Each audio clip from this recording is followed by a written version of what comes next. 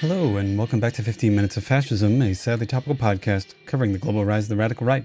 I'm Dr. Craig Johnson, bringing to you this week news from Germany, Hungary, Brazil, the United States, and a See You in Hell that's the celebration of a dead fascist from the fascist Italian period. I'm going to start out with Germany. 5 people have been charged with another right-wing coup plot in that country.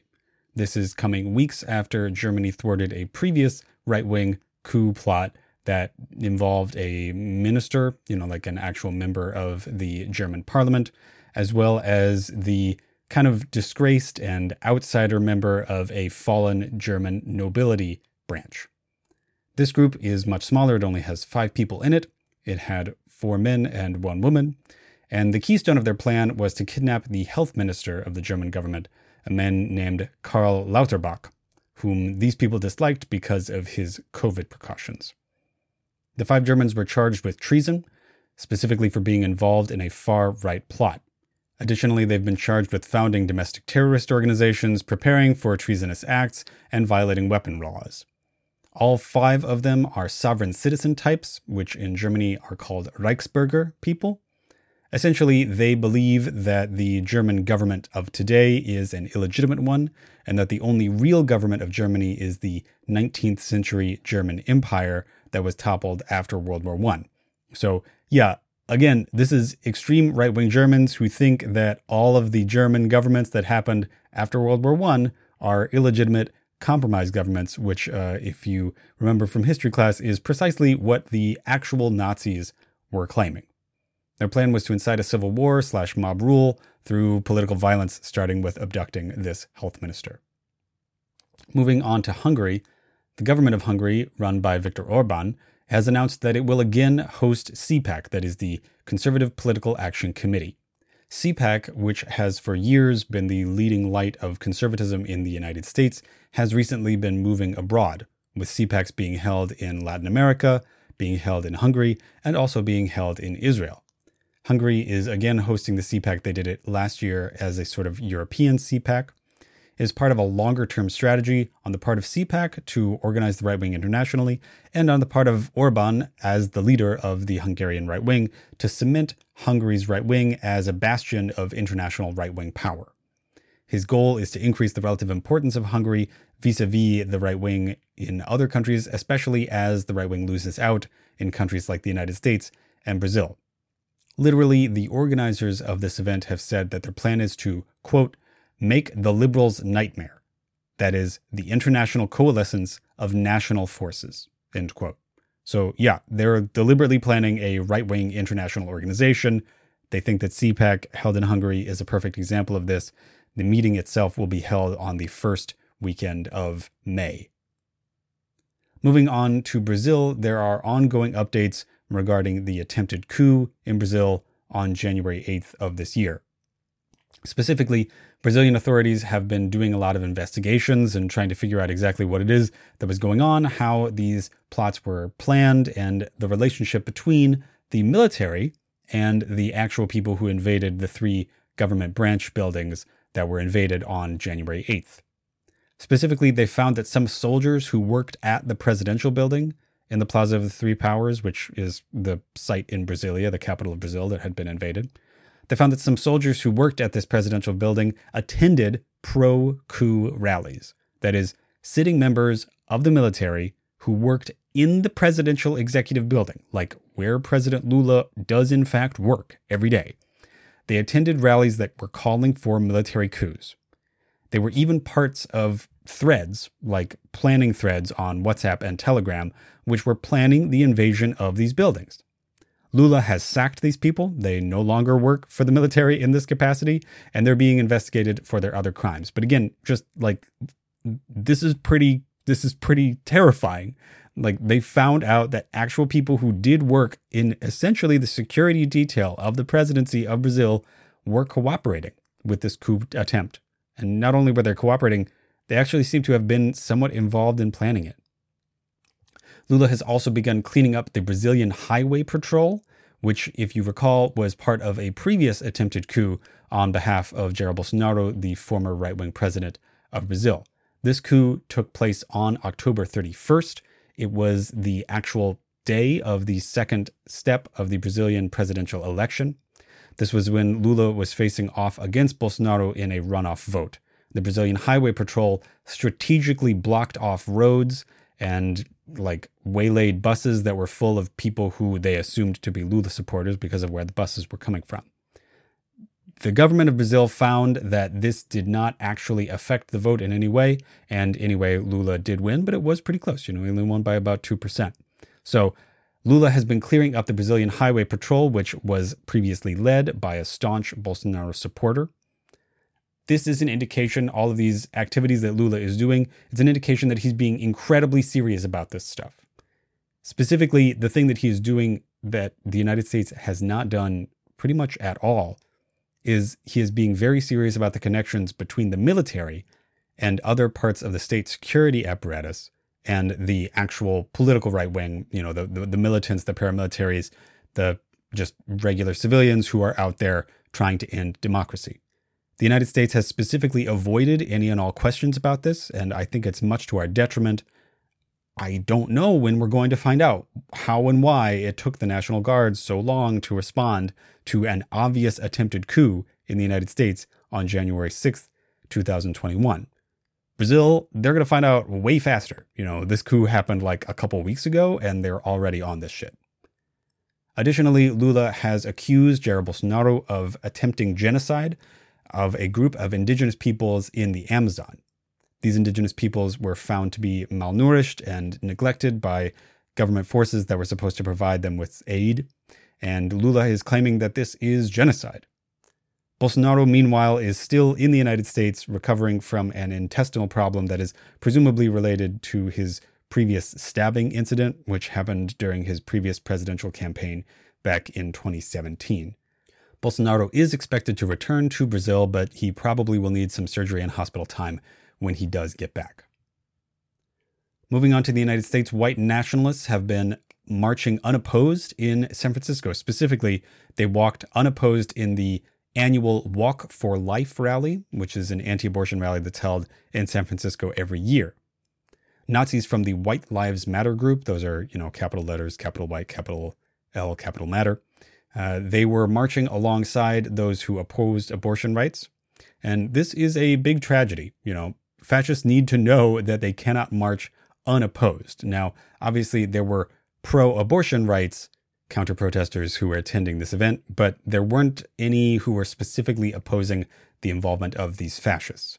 In my opinion, and in the opinion of a lot of people who study fascism, it's really important that fascists know that they cannot be in public unopposed. They have to actually be confronted in public space, and to know that they can't be there without being confronted and being opposed. Moving on to the continuing fallout of the January 6, 2021 attempted coup in the United States, there's been a conviction for the January 6th Capitol invader who famously put his shoes on Nancy Pelosi's desk. You've probably seen a picture of this guy. He's lounging with his feet up on the Speaker of the House's desk. He used her official stationery to write a kind of gross comment that involved a sexist slur regarding her and other members of Congress.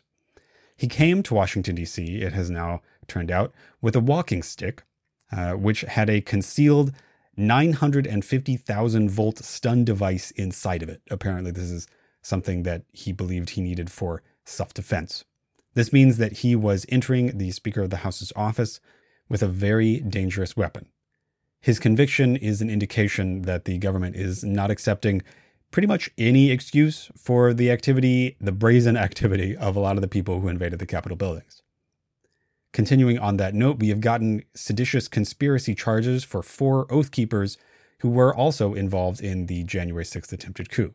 These people are Joseph Hackett, Roberto Minuta, David Morshell, and Edward Vallejo.